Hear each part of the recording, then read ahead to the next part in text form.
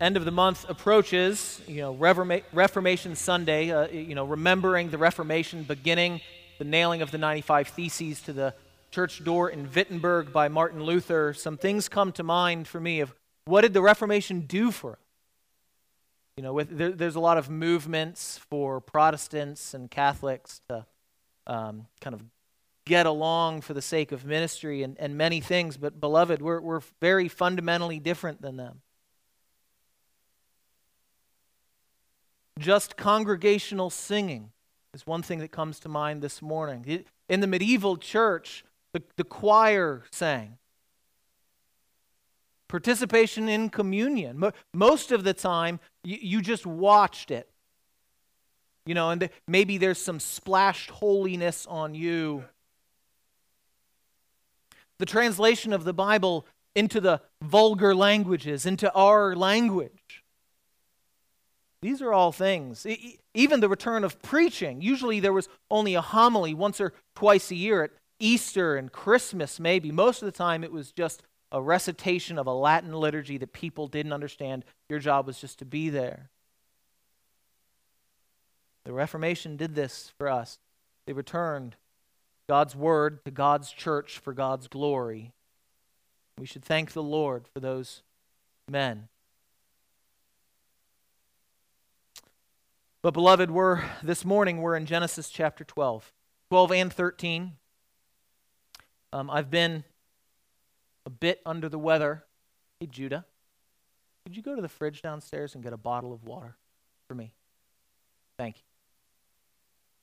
I've got an awful cough, and I've been under the weather all week. Some people have had it worse than I have. I just have a lingering cough, so I don't think I'm contagious or anything, but if I cough a bunch, I'm sorry. But this morning, as I was in Genesis 12 and 13, I was convicted that I was chopping the story in half. And I often feel that the smaller a chunk I preach, the more I just pontificate. And the bigger chunk I preach, the more I just talk about God's word. And so that's what I'm going to try to do this morning. I'm going to try to preach all of chapters 12 and 13 as a single narrative. And beloved, again, a main point. Just an outline for what we're going to go over. God gives a promise. Then Abraham faces a problem. And then he learns of God's providence. I don't usually alliterate. It came really easy this week. Abraham is given a promise, as we are given promises. Abraham faces a problem as we face problems. Just get the... No. Never mind. Go to the house. There's water bottles in the fridge, I thought.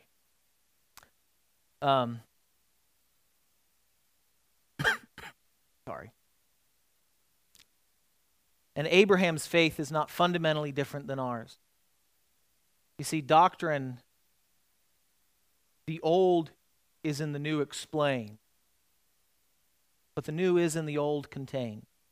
And so the point of these two passages, I think Paul can put it in a single verse in Romans 28, when he tells us that God works all things together for the good of those who love him and those who are called according to his promise, called according to his word.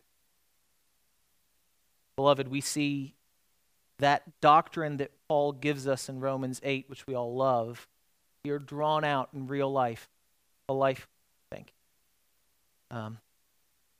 Lives that are messy, lives that face problems, lives that woke up this morning and came over to the church and the bear had gotten into the trash again. Yeah, to hire a hunter. So, beloved, let's jump into God's word and find here an ancient faith which can encourage us today and instruct us on how we should live. Let's jump into God's word. Genesis chapter 12. Now the Lord said to Abram, "Go from your country and your kindred and your father's house to the land that I will show you, and I will make you a great nation, and I will bless you and make your name great, so that you will be a blessing. I will bless those who bless you, and him who dishonors you I will curse, and in you all the families of the earth shall be blessed. So Abram went as the Lord had told him, and Lot went with him. Abram was 75 years old when he departed from Haran, and Abram took Sarai his wife, and Lot his brother's son, and all their possessions that they had gathered, and the people that they had acquired in Haran. And they set out to go to the land of Canaan. When they came to the land of Canaan, Abram passed through the land to the place at Shechem, to the oaks of Moreh. At that time the Canaanites were in the land. Then the Lord appeared to Abram and said, to your offspring I will give this land. So they built there an altar to the Lord, who had appeared to him. From there he moved to the hill country on the east of Bethel and pitched his tent. With Bethel on the west and Ai on the east, and there he built an altar to the Lord and called upon the name of the Lord. And Abram journeyed on, still going toward the Negev. Now there was a famine in the land. So Abram went down to Egypt to sojourn there, for the famine was severe in the land. When he was about to enter Egypt, he said to Sarai his wife, I know that you are a woman beautiful in appearance. And when the Egyptians see you, they will say, this is his wife. Then they will kill me, but they will let you live. Say you're my sister, that it may go well with me because of you, and my life may be spared for your sake. When Abram entered Egypt, the Egyptians saw that the woman was very beautiful. And when the princes of Pharaoh saw her, they praised her to Pharaoh, and the woman was taken into Pharaoh's house. And for her sake he dealt well with Abram, and he had sheep and oxen, male donkeys, male servants, female donkeys, and camels. But the Lord afflicted Pharaoh and his house with great plagues because of Sarai, Abram's wife. The Pharaoh called Abram and said, what is this that you have done to me? Why did you not tell me that she was your wife? Why did you say she is my sister so that I took her for my wife? Now then, here is your wife. Take her and go. And Pharaoh gave men orders concerning him, and they sent him away with his wife and all that he had. So Abram went up from Egypt, he and his wife, and all they had, and Lot with him into the Negev. Now Abram was very rich in livestock, in silver and in gold. He journeyed on from the Negev as far as Bethel, to the place where his tent had been at the beginning, between Bethel and Ai, to the place, the name, to the place where he had made an altar at first. And there Abram called upon the name of the Lord. And Lot, who went with Abram, also had flocks and herds and tents. So land could not support both of them dwelling together, for their possessions were so great that they could not dwell together. And there was strife between the herdsmen of Abram's livestock, and the herdsmen of Lot's livestock. At that time, the Canaanites and the Perizzites were dwelling in the land.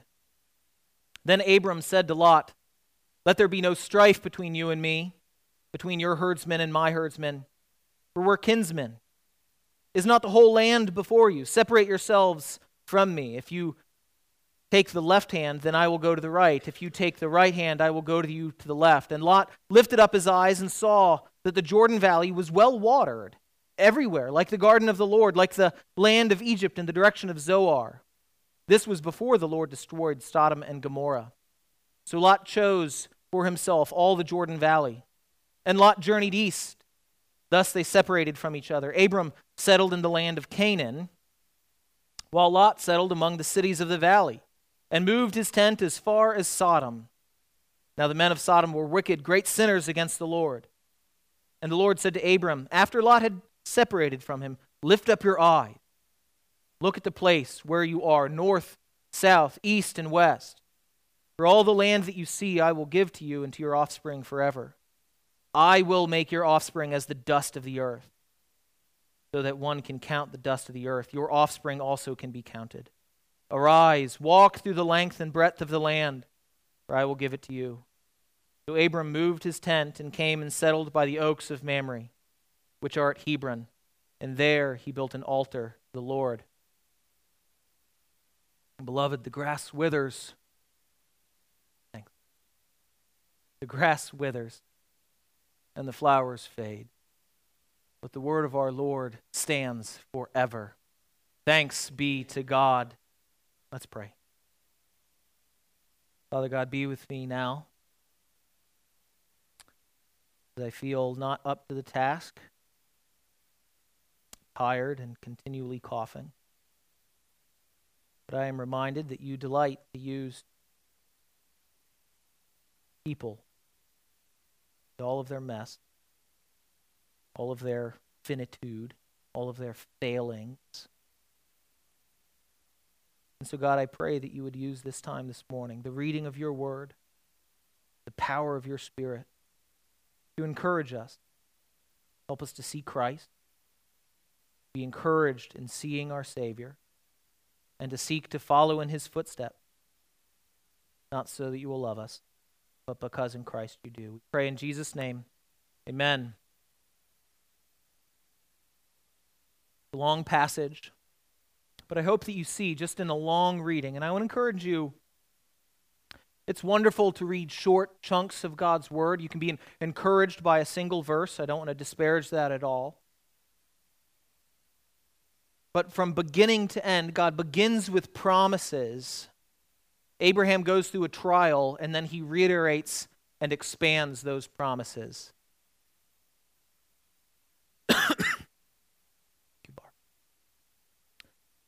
God reiterates and expands his promises. And we see God's providence. I've changed it a lot this morning, but let's just go through this paragraph by paragraph.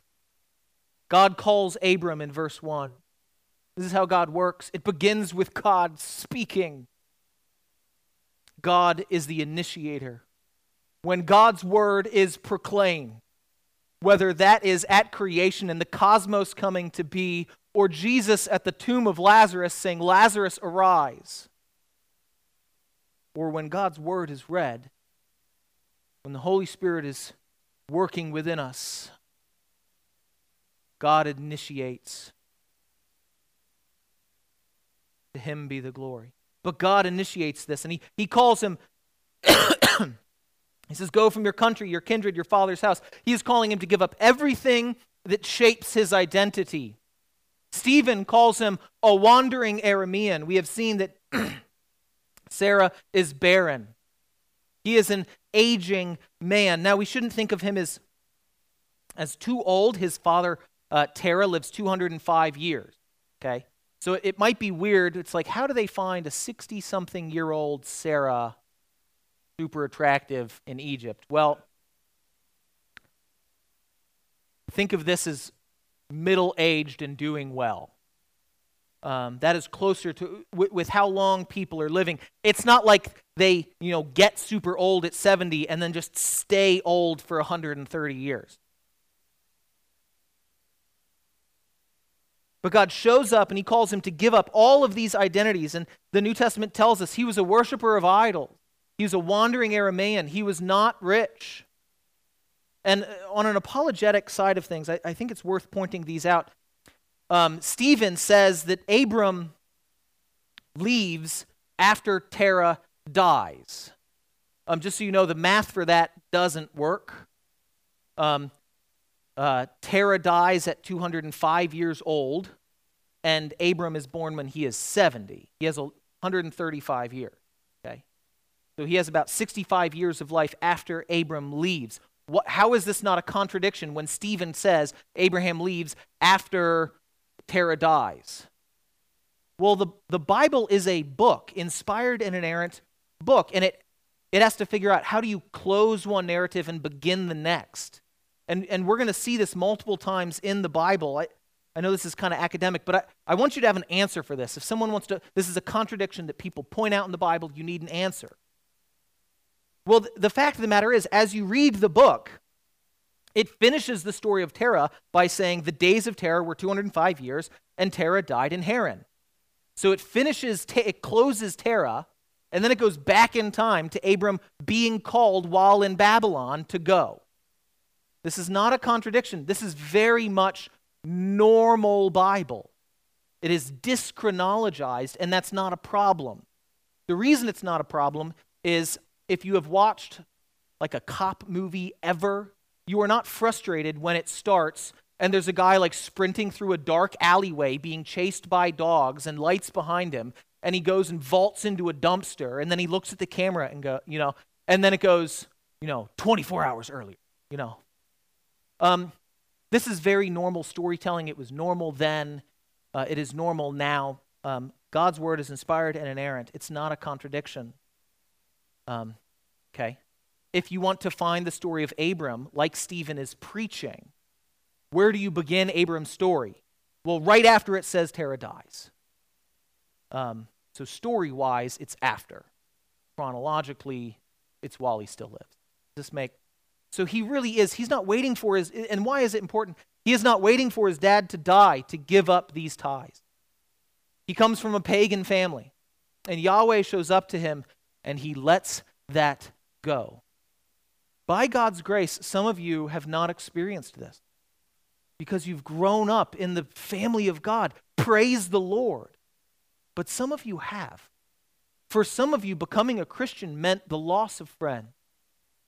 And hopefully it meant the gaining of a new identity in Christ and in Christ's church. But he calls him to give up everything, and if you read with a pencil, circle these I's. To the land that I will show you. I will make your name great. I will bless you and make your name great so that you'll be a blessing. I will bless those who bless you, and him who dishonors you, I will curse. And in you all the families of the earth shall be blessed. Christianity, well, the Bible from the very beginning is a religion that focuses not first on what we are to do, but on what God has done. We do what we do only because God has first done what he has done. If we get this wrong, we lose the gospel. We love God because he first loved us. God is not looking down a quarter of time and finding people that will love him and then choosing to call and love them. No, that would give you cause to boast. That is you saying, I did this. I was worthy of it in some way. No, beloved, we are not. We, from the very beginning, God initiates. God calls. And Paul in Romans 4 and 5, why is it that Abraham is able to respond to this if not by the Holy Spirit? The Holy Spirit doesn't just show up in Acts chapter 2. When we see faith, faith is the principal work of the Holy Spirit. The Holy Spirit is at work. Beloved, we can see this. Our walk of faith is right here.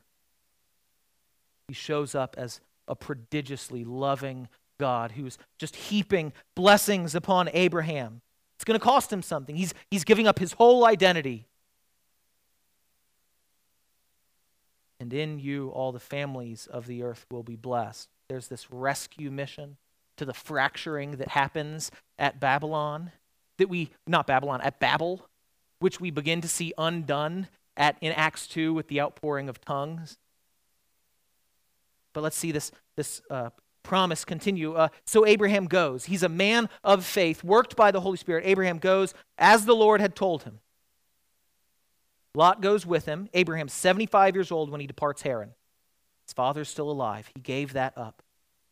And Abram took Sarai his wife and Lot his brother's son and all their possessions that they had gathered and the people they acquired in Haran.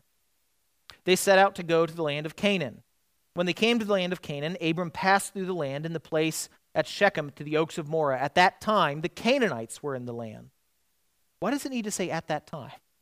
Well, this reminds us he's writing to the Israelites as they are coming up out of Egypt, and the Canaanites are in front of them, but they are going to read this hopefully at a point when the Canaanites aren't there.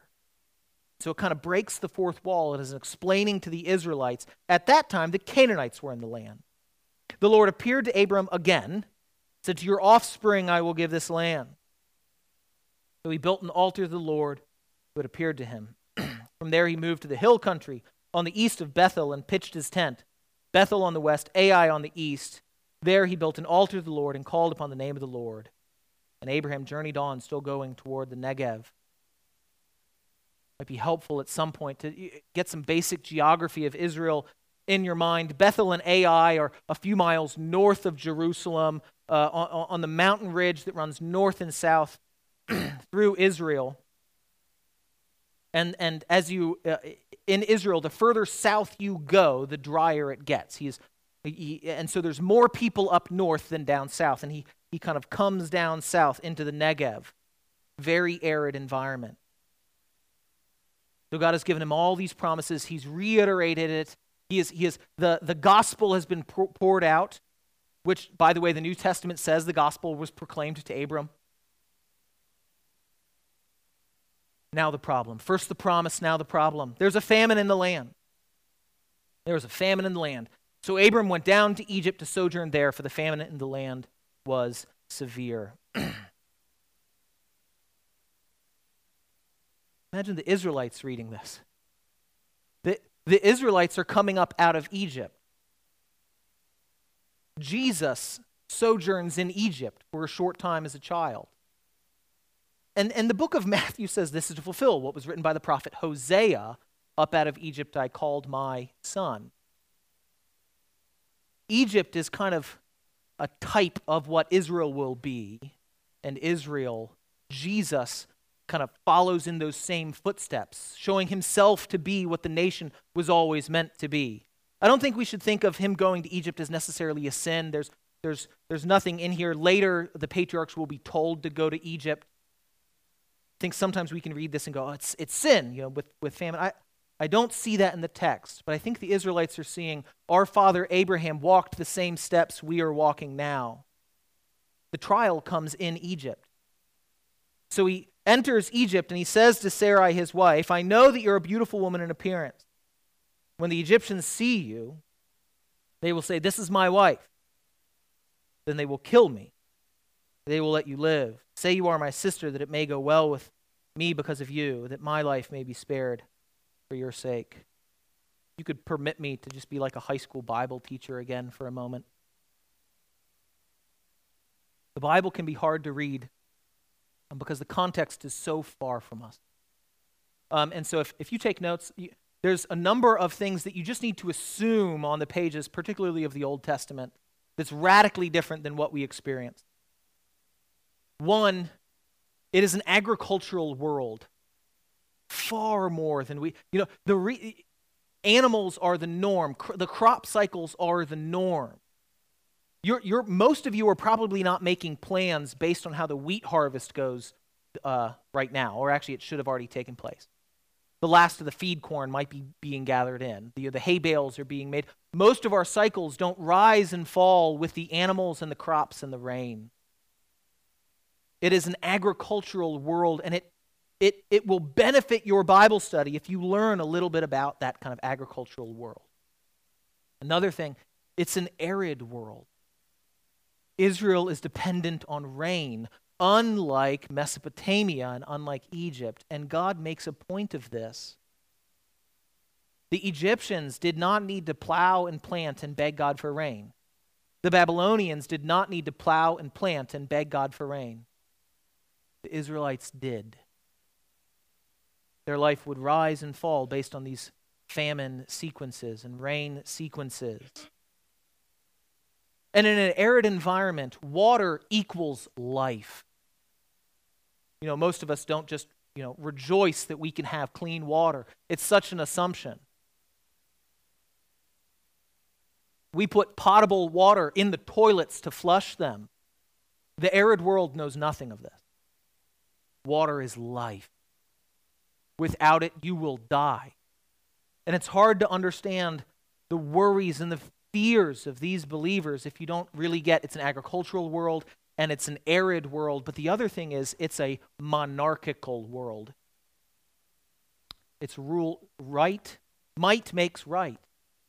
The strong men, and this begins, it's not really the age of the giant empires yet. The Hittites are rising at this point. But the pharaohs in Egypt, a pharaoh was a king of a city at this point. There were many pharaohs in Egypt. It is probably not until the time of Joseph in which the power of the pharaoh is consolidated to one place. Might makes right. There isn't like these just nice common laws in the land. You are protected by the walls that you are within. by the man that you are following and his ability to get a force to protect you. We know nothing of this fear. We know nothing of this fear. And so it is easy to see, oh my goodness, Abram, how ridiculous. Often one of the things that these kings would do to control the populace is they just take the beautiful women. They have a harem, not even if they're being intimate with all of them, but they get to parcel them out for people's wives at some point in order to gain favors. It's one of the ways in which they keep control of power. It's an agricultural world, it's an arid world, it's a monarchical world. There's no law. It's just strong men. That's it. It's chaotic and violent. It's also, not that it's going to hit here, it's a world in which slavery is just normal. Slavery is normal, and so is polytheism. Maybe believers in India have a sense of what it's like to live in a polytheistic culture. We don't. There's so many things that are just far off that we need to have in our minds as we draw near, that this is a real temptation. And beloved, as you come to sins, back to the sermon, but as you come to places in the Bible and you go, well, how ridiculous is that sin? You need to pause and do some study so that you can repent a little bit and realize, really and truly, but for the grace of God, we would be doing these same things. Really and truly. Abraham is faced with a real temptation. He has been given great promises on God's part that require him to live, and yet he faces, there's no food. There's no water. I have to go somewhere, and the only place I can go, they're probably going to kill me. And so Abram starts with these promises, and he seems to be faithful. He goes. He begins this walk of faith, and then he meets a problem, and now there's tension. And what is the temptation? The temptation is, I know how to wheel and deal. I know how to kind of take circumstances and warp them for my benefit by maybe compromising a little bit on my morals. Beloved, we face this same temptation. And actually, you go to Matthew 4 briefly and you look at the temptation of Jesus. I think one of the temptations that is furthest from us, as we read Matthew, we go, how is that tempting? Can help us here. The bread is easy. The bread is easy. He's hungry. He's been hungry for 40 days. The temptation is a temptation of the flesh. But then verse 5 in Matthew 4 kicks in. Devil took him to the holy city, put him on the pinnacle of the temple, and said, if you're the Son of God, throw yourself down, for it is written, he will command his angels concerning you, one promise, and on their hands they will bear you up, lest you strike your foot against a stone. So Jesus is being tempted. Jesus, who desires, he is righteous. He desires to fulfill the promises of God. And as a man, as a fully human Savior, fully divine yet fully human, this is a real temptation. He doesn't understand he is learning and growing. And there is tension here between God has made these promises, and then there's the temptation, I could just fulfill this by, doing it myself. I'm going to take it into my own hand. He doesn't know how that's going to be resolved. He doesn't necessarily know what it's going to look like for God to command his angels concerning him, or on their hands they will bear you up lest you strike your foot against a stone. But he does know that he's not to put the Lord his God to the test.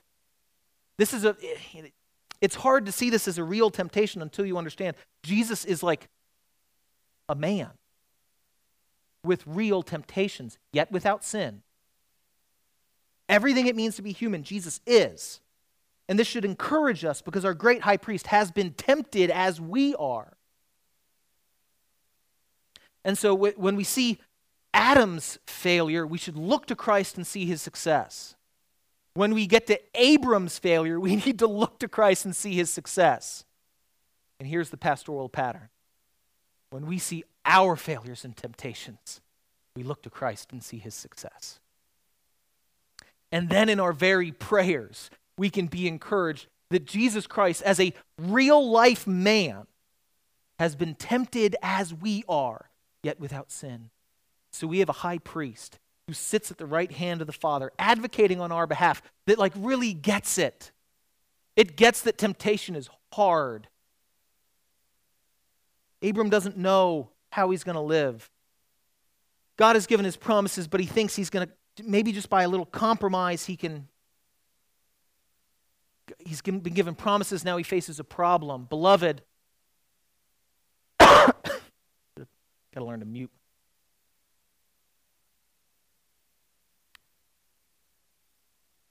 God gives his promises. And then we are tempted. We can feel, if I'm called to do God will never call us to something that requires us to compromise on something as regards his law.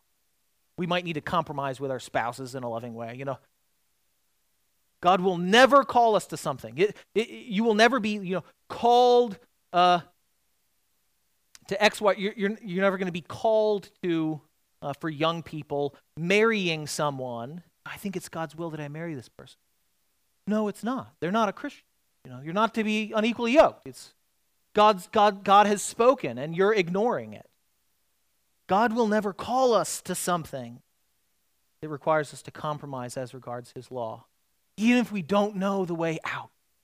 Even if Abram doesn't know the way out, even if we are faced with trials and temptations and we don't know the way out, we can go, I have God's promises. I don't know how he's going to fulfill them, but he keeps his word. I don't know how it's going to work out. So he compromises. He compromises. He goes into Egypt. Saw the woman was very beautiful. The princes of Pharaoh saw her. They prayed. It happens. Abram, he was wise in the world. He knew what was going to happen, and it happened. And for her sake, he dealt well with Abram. Abram compromises, sins, gives his wife away, essentially, and financial wealth is poured out upon him. What's the lesson here? Maybe our God is so gracious and so merciful that when we preach his mercy and his grace and his love rightly, people will go, wait a second.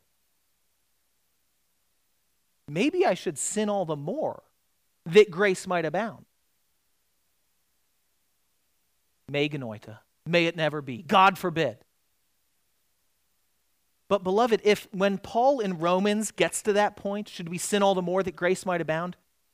If that question makes no sense to you, how could someone possibly ask that? Then maybe you haven't really meditated on how merciful, how gracious, how prodigious and loving is our God and Father. That God is for us, even we are not for ourselves, and we are sinning. God can take even what we mean for sin and use it for good. We have a wonderful God. Now, God would have had every right to discipline Abram here, but he chooses not to. The Lord afflicts Pharaoh. See, it's not like one was sinning and one was righteous. They were both sinning. God afflicts Pharaoh and his house with great plagues. What do you think comes to mind with the Israelites when they hear this? Pharaoh is afflicted with great plagues, and they leave wealthy, having plundered the Egyptians. It's like a pattern, maybe, because of Sarai, Abram's wife. So Pharaoh calls Abram and says, "What is this that you have done to me? Why didn't you tell me that she is your wife?" "I don't know. Maybe you would have killed me." "Why'd you say she's my sister?" "I took her for my wife." "Now then, here's your wife. Take her and go." Pharaoh gave men orders concerning him, and they sent him away with his wife and all that he had. So Abram went up from Egypt, he and his wife and all that he had, and Lot with him into the Negev, back to the desert, back to the wilderness. Now Abram was rich with livestock and silver and in gold. And he journeys there as far as Bethel. He's come up just north of Jerusalem, to the place where he'd made the altar at the first. He returns back where the promises of God have been given and reiterated. And there Abram called upon the name of the Lord. and Lot, who went with Abram, also had flocks. Now one of their problems is they leave because they are about to die of starvation. That was their problem. Now their problem is wealth. From one problem to the next. The land couldn't support them. We know kind of how it goes. We'll probably begin here next week. But as we go, we see Abram, the patriarch, faced with conflict, and so they're going to change.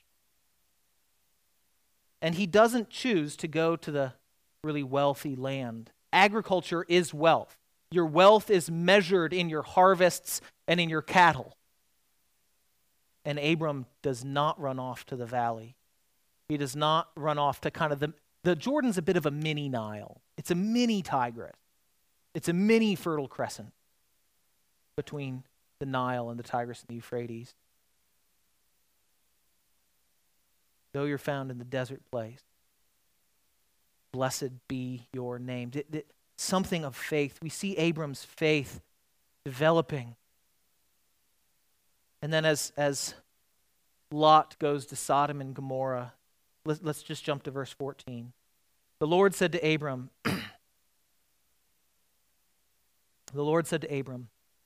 after Lot had separated from him, he says, lift up your eyes, look from the place where you are, north, south, east, and west.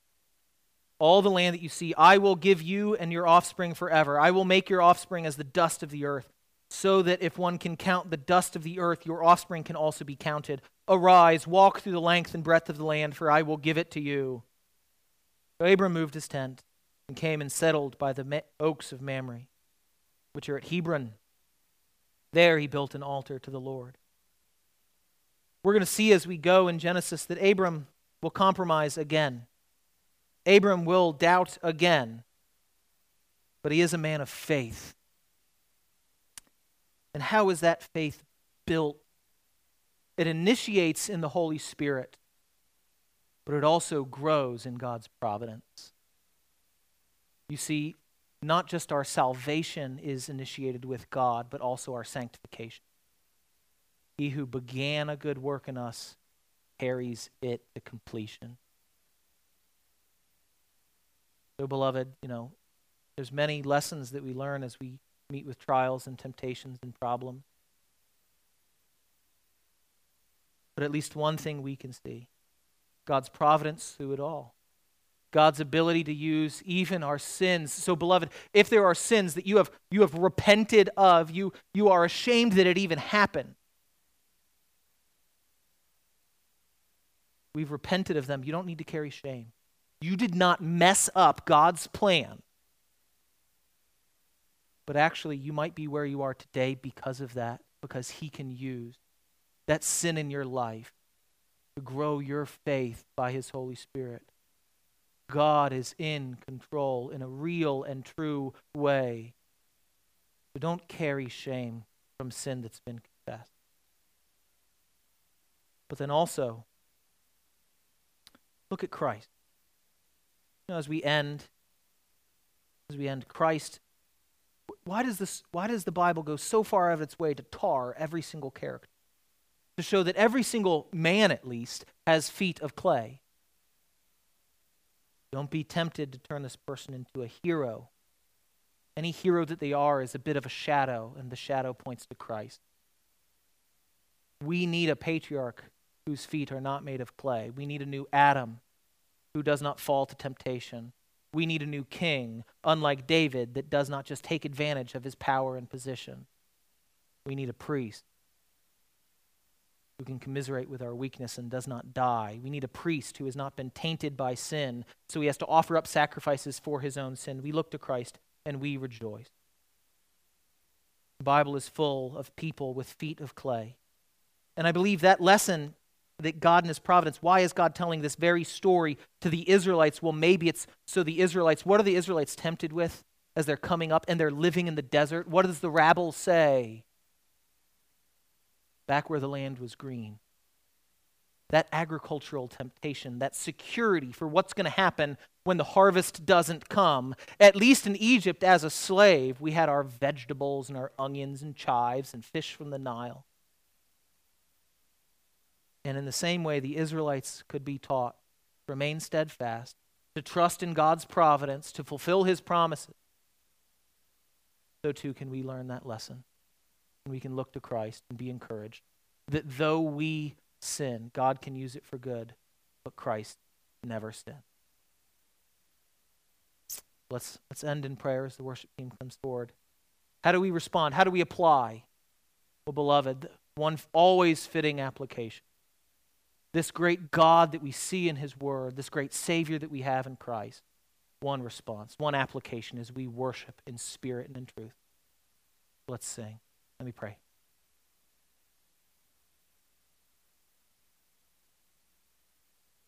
My God, how can it be that you would love someone like me, just a sinner in a saint's disguise, but you've opened up my eyes.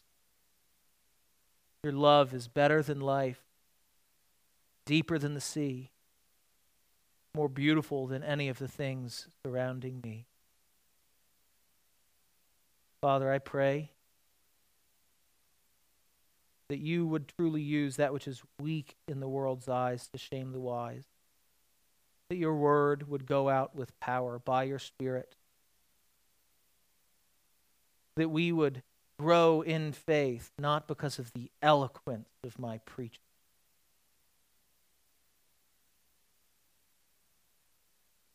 because there is power in your word, your Spirit moves.